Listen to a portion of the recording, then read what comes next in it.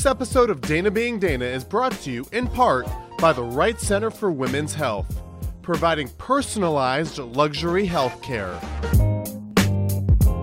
Hello, and welcome to Dana Being Dana. That's me, and I'm thrilled you're with us. My show is about all different aspects of the human connection, things that bring us together, and living life intentionally.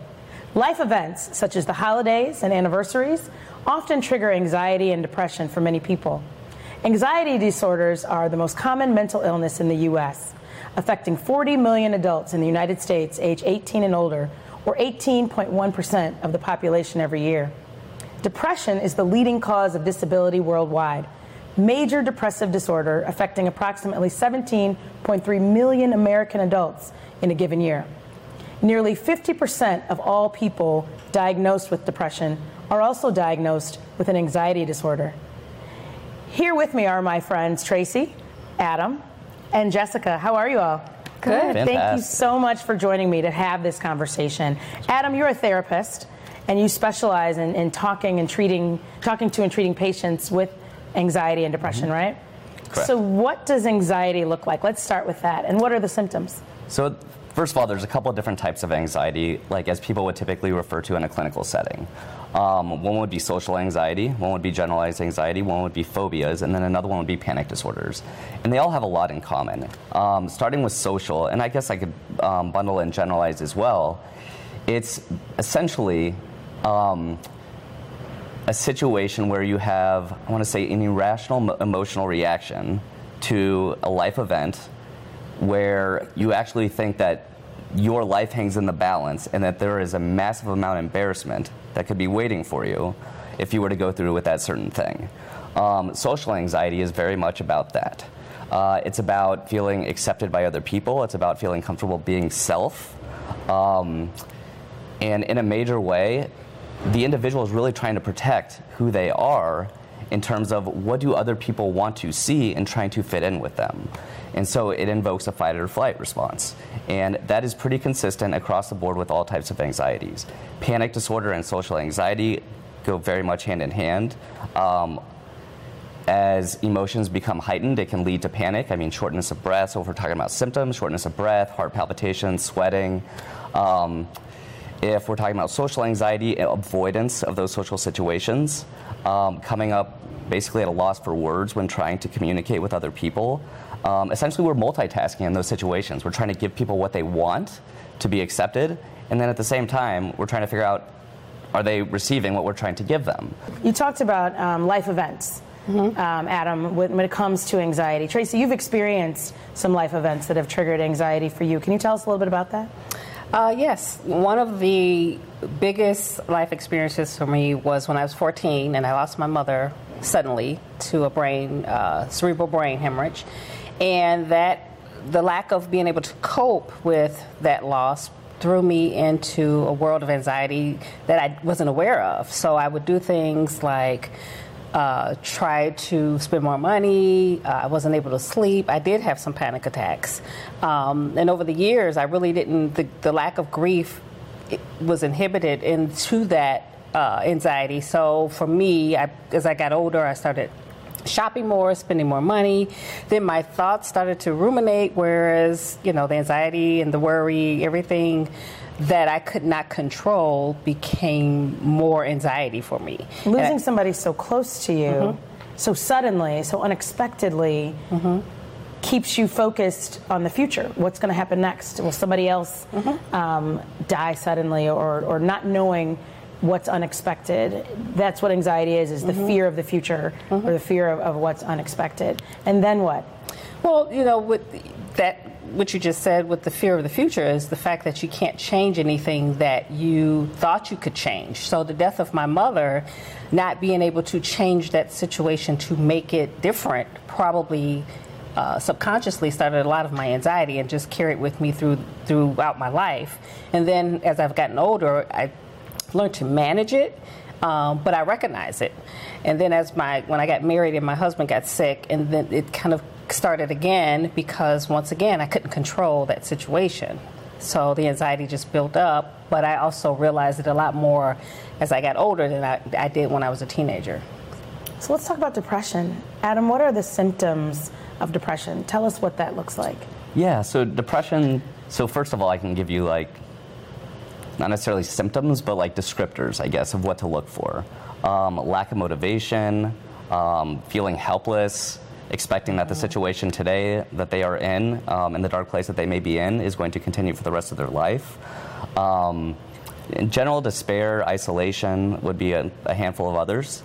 And if we're talking about specific things to look for in an individual, in addition to those, it would be appetite, it would be like a significant decrease, it would be sleep, decreased energy and motivation to do things, like I said before, challenges with focus, and then even to the point with, suicidal thoughts or contemplating, the pain that I'm having today with what I have to deal with would be so much easier if I did not exist. And so a lot of people will say this, there's not an intent to do something to harm themselves, but the idea is my pain is so great that I would almost do anything to have it go away. It's insurmountable. Correct. Yeah. Jessica, how old were you when you experienced your first depression episode? So the first time I could ever remember being depressed, I was 8, and it took me by surprise because I had a pretty happy childhood, so life revolved around family. I had a lot of cousins. You were always doing stuff as a family. And I remember one day we were going to school, and I just had this like aching emptiness within me, and I was 8 years old, and I was like, oh my gosh, what are we going to do? We're going to like go to school, work, live 70 years, and die? I was like, is this meaningless? I felt like this, this despair. It was really deep and profound, and then it lasted for like a few moments, and then it was gone. And that's what I remember. But according to my mom, she says that when I was 3 and my grandparents, they would go away for the winter because it's freezing in Chicago, I didn't understand that they were just going to be gone temporarily. And she says that I didn't eat or speak for 3 weeks. Wow, at 3 years old? At 3 years old, yeah. And she said she took me to the pediatrician, and the pediatrician got me to drink water and begged me to drink water. And she said she's upset, and it didn't really know much about that kind of stuff in the 80s. Right. So she was just like, she's upset, and I think my mom took me to see Big Bird or something, and she said I had no reaction to Sesame Street and Big Bird. Missing your grandparents. Yeah. Are men and women impacted differently when it comes to anxiety or depression? I'm going to stick to the biological answer for that one and the way that the brains are made up and the difference between the female brain and the male brain. Actually, believe it or not, and there's statistics that support this, there's a lot of research behind it. Women are, unfortunately, more susceptible to both anxiety and depression in comparison to men. There's a handful of reasons, and some of them are speculative, and some of them are actually scientifically proven. The first one is the fight or flight response that we get when we're in an uncomfortable and an anxious situation is actually, the onset of it is earlier for the female, and it sticks around longer. The second is the amount of serotonin in the brain, and this is research that's still ongoing, might be lower in females than it is for males. And this is also known as like the happiness chemical. It's the Less happiness.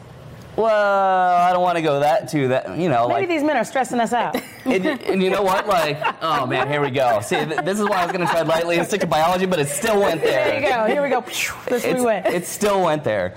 But look, you also have the female brain develops more rapidly than the male brain. During that period, I would say females, if we're talking about adolescence, there's a lot happening during that period of life with environments and environments changing. That's one of the reasons depression and anxiety, I guess 2 of them, that they are higher is, serotonin we need. Right. And so when we talk about medication later, that's kind of part of it. But it's something that, there is a factor, and then seeking treatment's a whole other story. Well, everybody experiences some form of anxiety or depression throughout their life. Life happens. You apply to college, you have anxiety, you have a first date, new job. There's so many different things in life that trigger anxiety and depression. When you're anticipating good news, there is anxiety surrounding that. Will she say yes to my proposal? You're on your wedding date. Will that happen? And there's also, things that trigger depression. Not getting into that first choice, being stood up at your wedding, breaking up with a friend or a loved one, or losing somebody. When does the line cross between normal depression and anxiety and abnormal depression and anxiety? And did either of you know when you experienced those in your own life that things had crossed a certain line?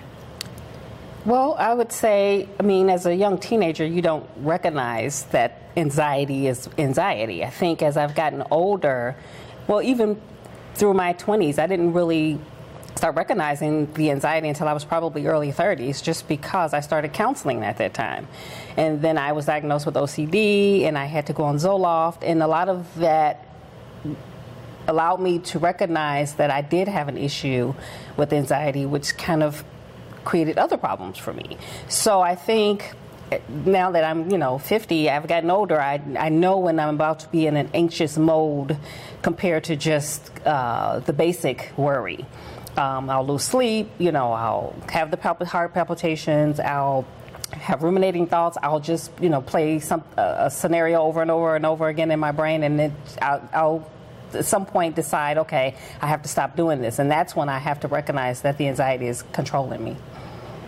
Well, for me, so I was born with bipolar disorder, and I wasn't diagnosed with bipolar 2 until I was 18, but that's actually kind of early compared to some people can go, decades. But you don't know that something isn't what everybody else experiences, right? So like when I was, the first moment I ever got depressed that I remember when I was 8, so they were just really brief moments in my childhood. And then when I was a teenager, I had no vocabulary, like you were saying. How would you know that's anxiety? How would I know what that's depression? How do I know that? How do I know that not other 10-year-olds worry about the meaning of life? I don't know that. And then when I was a teenager, those moments where I was a highly motivated person, all of a sudden I'd feel like no motivation, like what you were talking about. And I'd have to force myself. I'd go through crying spells, and especially in the winter. And then alternately, I'd just be genuinely happy and stable for no reason at all. Or what I now know is hypomania. It would take me like 5-6 hours to go to sleep. And I was very artistic, and I didn't know it wasn't normal for people to take 5-6 hours to go to sleep until I went to college. And then I saw people went to sleep when they wanted to sleep. And I was like, oh, this is like a revelation. People don't, not everybody. So, I'd asked my parents for help my senior year of high school, and I only knew the word depression. Like, I didn't know any other mental health lingo. And they'd asked our pastor at the time for help, not because he was a pastor, but because he also happened to be a doctor. But he wasn't a psychiatrist, and so that's something people should keep in mind. Just because somebody's a doctor doesn't mean they have the answers. And so he's like, oh, this is just teenage angst, this will go away. And then when I was a freshman in college, I lost a friend of mine who was diagnosed with bipolar disorder to suicide. And so it was just like an epiphany, like a light bulb went on in my head. We had a lot of the same symptoms, and she understood me, and I researched the illness, and I saw the campus mental health center, which is where they diagnosed me. Adam, when do you know when you're dealing with clients when someone is... They've kind of crossed the line between... Correct. So, first of all, I think anxiety actually, like the normal manageable piece of anxiety, is actually something that serves us well. It helps us prepare. Let's say we've got an exam coming up.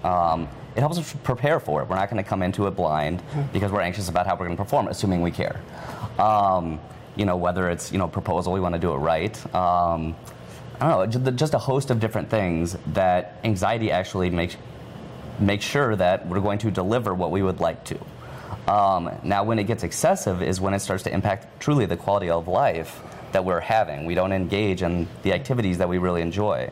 It affects how much we socialize. It affects how we perform at work or at school. It impacts the outlook on life.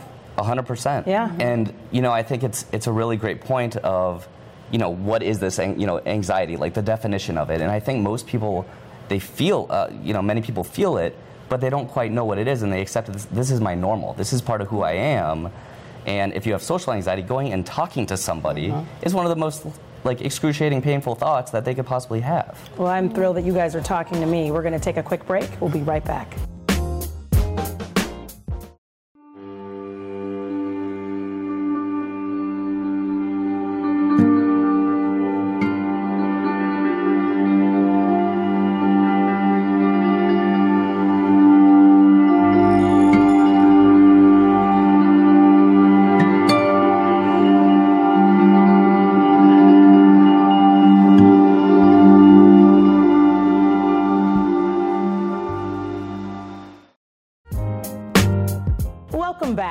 have been talking about anxiety and depression and how common they are. What's really important to understand is that you are not alone if you're experiencing some of these symptoms.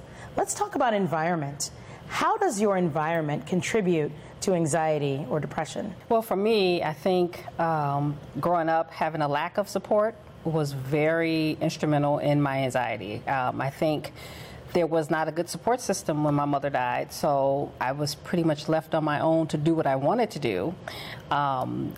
My father did eventually take me to counseling, but at that time, being a rebellious teenager, I didn't think I needed it. So I think that was his way of showing his support, but I didn't get any real emotional support, and I just pretty much felt like I was alone. And I think that environment had a lot to do with my lack of coping with the anxiety earlier on in my life compared to waiting until I was, late 20s and my early 30s. Could having parents who suffer from anxiety and depression influence someone growing up in that household? Oh, absolutely. This goes back to the nature versus nurture argument. And I think in a big way it's both. On the nurture side of things, like if you do have a parent that's tremendously anxious, especially about certain things, like let's say it's social and they're avoiding all these social situations because it makes them uncomfortable, the kid's going to watch this and going to think, we're a young adult, and going to think like, okay, like these are scary situations. That's the new normal. This is the new normal. And then, if you think about like, okay, fight or flight response and resilience, also we're learning that almost indirectly. And so, as younger people, we are watching the environment that we're in, especially as we're so impressionable and our brain's developing, and we internalize a lot of that stuff and carry it with us for quite some time without even knowing where we got it and how it's there and why it's there and how we get rid of it. Would you say anxiety and depression are hereditary? It's a really good question because actually I have a friend who is scared to death of having friends because he believes it's almost exclusively hereditary. And there is a lot of evidence to prove, like, yes, genetics do play a role, but also so does brain chemistry, so does personality, so does, again, the environment that you grow up in, and various life events that have affected you over time. So, just a host of different reasons, and, obviously it can be genetic in a major way, but certainly influenced and even made worse based on the environments that we could be in and the life events that we experience. Speaking of environments, I think anxiety and depression are on the rise in our society. It could be that more people are being diagnosed, but I also think it could be the environment when it comes to technology. How does technology contribute to depression and or anxiety? Well, I really feel like we need that human interaction. And so, the average person spends 2 hours, 22 minutes a day on social media. Wow. That's a huge chunk of your life spent on your phone. And I feel like a lot of young people, so I coach high school debate, and so I knew a world before Facebook. Now some of these people, they never knew a world before Facebook. And so it's like, we're on, but are we connected? We need that connection. So it's like, are you constantly on, but not connected to other people? And there are people who do find genuine connection in social media. So I'm not saying that it's not possible, but I think if you're not conscious while you're doing it, you can fall into that trap. What is social media depression? I don't know that from a diagnosis perspective that there's actually a word that, but I would say like it's actually interesting. I see people, social media, like usually there's something already there, okay? So social media, like obviously we go there and sometimes we're looking for validation and we're not getting it. We often see how other people are living and they're only posting the great things, that they've done, over the course of, the week, the day, whatever it is. And so we're not computing. Never the negative stuff. Yeah, we're not computing that they have bad moments. They're just not posting them. Yeah, and it's, the person's comparing, like, why don't I have a life like this, number one. And then, if we're not just talking about Facebook, it's the idea of being excluded now is a major piece, especially among young people where you can literally eviscerate somebody's, status socially. Click. With a click. Yeah. And I tell people, because I've had friends who felt like, oh, I'm behind the curve because they're logged on to Facebook and everything's like great. And I said, Facebook is it's like the greatest hits of a person's life. So most people are going to share the greatest things that ever happened in their life on Facebook, but they're going to hide the other stuff. And so I say, just take it with a grain of salt. Don't ever compare yourself on your worst day to someone else on their best day. There's always a story behind all the glory. Right.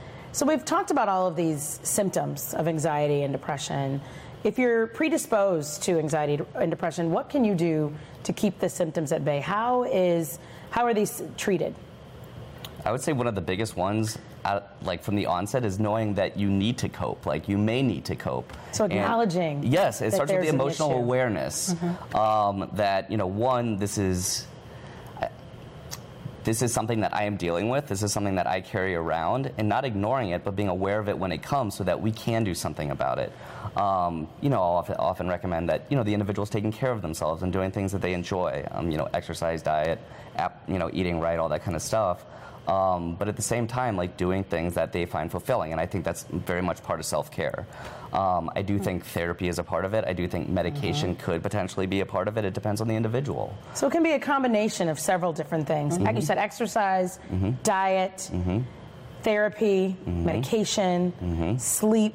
I've heard spiritual grounding. Support, for sure. Definitely. The support. Absolutely. I feel like everybody should know their top 5. So if you're predisposed to, someone with bipolar, I'm watching out for depression.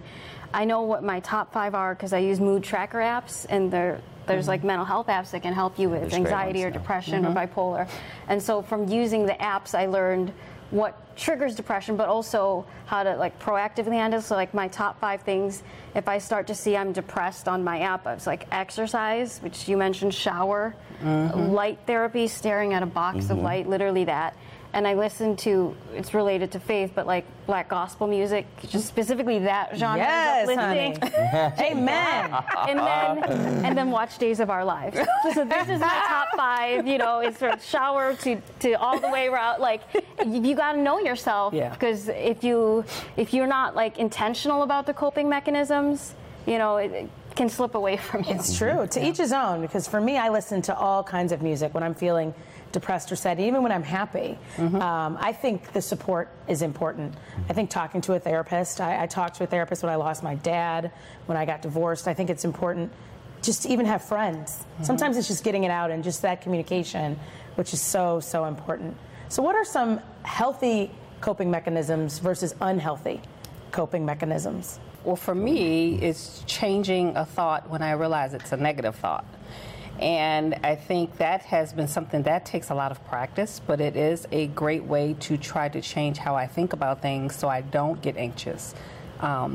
Walking, again, exercise, walking helps me clear my mind. So that goes hand in hand with the changing my thoughts. So for me, those are great coping things that I do. I haven't gotten to the exercise part as much as I need to be, but I mean, fully exercising outside of walking. But I think to begin a process of starting slow, if you have to kind of work your way up and find what works best for you, because a lot of times exercise for some people may not be the best way to cope, but you kind of have to develop your own top 5 to find out what works. Yeah, you do. The trial and error.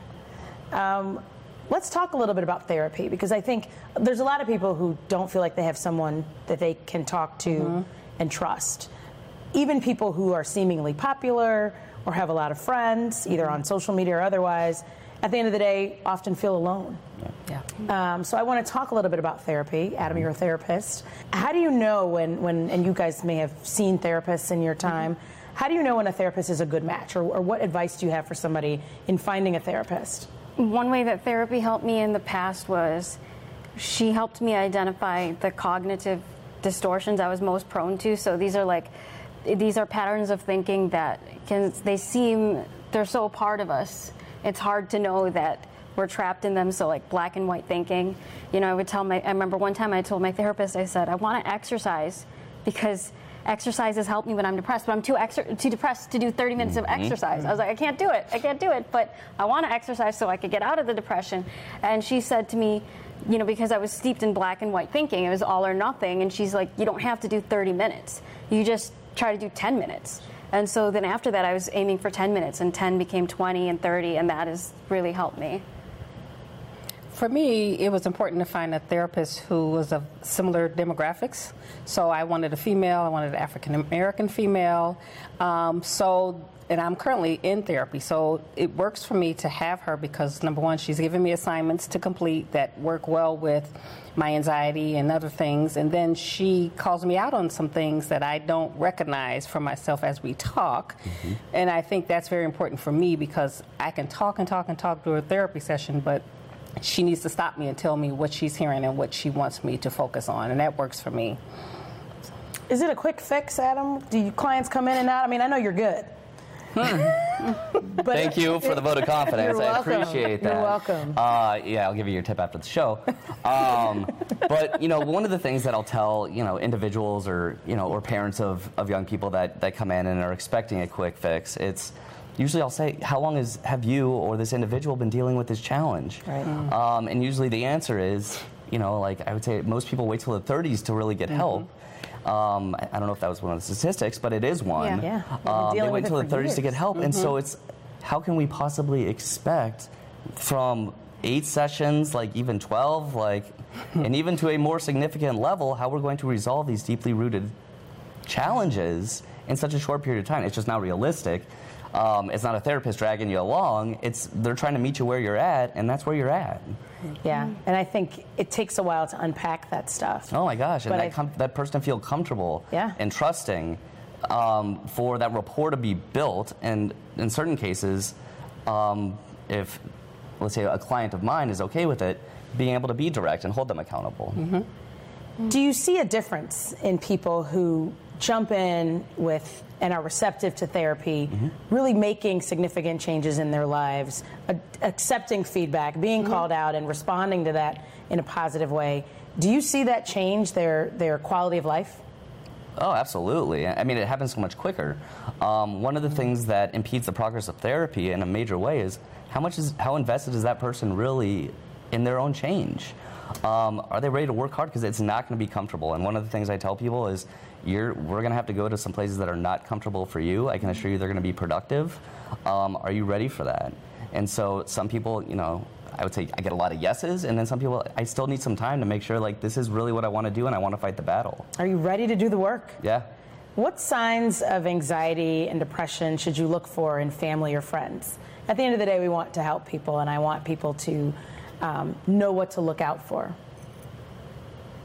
I mean, for me, it's looking for an aberration in behavior or an abrupt change. So, well, for example, being a coach, if I have a student who, I've had this happen a few times, they're doing really well in school, they're getting straight A's, top of the class, and then they start getting D's or not showing up. Usually it's a mental health problem, like 99.9% of the time. It's just never been somebody was like, I just decided to change my whole personality overnight. Or if I have a friend who's very sociable and then they don't want to go out. They don't want to interact with people. They're not picking up the phone. They're isolating. And then, I think it's just knowing a person before you can notice the changes. Not being afraid to say something. Speaking up. For me, I noticed that my daughter had some anxiety, and maybe this goes back to the whole hereditary thing, but I think for me, I noticed that she was her friendships were changing, and I could tell she was being bothered by that. And I would ask her certain things, she would be very vague. So she wasn't very informative to me, but I noticed the change in how she responded when I asked about it, and I did put her in therapy for that reason. Good. You took action. That's I did. Really good. That's good. Good. Well, I appreciate you all for joining me for this important discussion. I want to try to help as many people as we can, so I thank you for your time. Many people live in fear of the stigma or judgment around anxiety and depression, and that is no way to live. Everyone needs support from time to time to manage and process life events, especially those that are unexpected. You owe it to yourself and those you love to get the support that you need to fully walk in your purpose and live your best life. Hopefully you have been entertained, if not encouraged or inspired. I do not promise to be an expert, nor do I have all of the answers. I'm just Dana, being Dana. See you next time.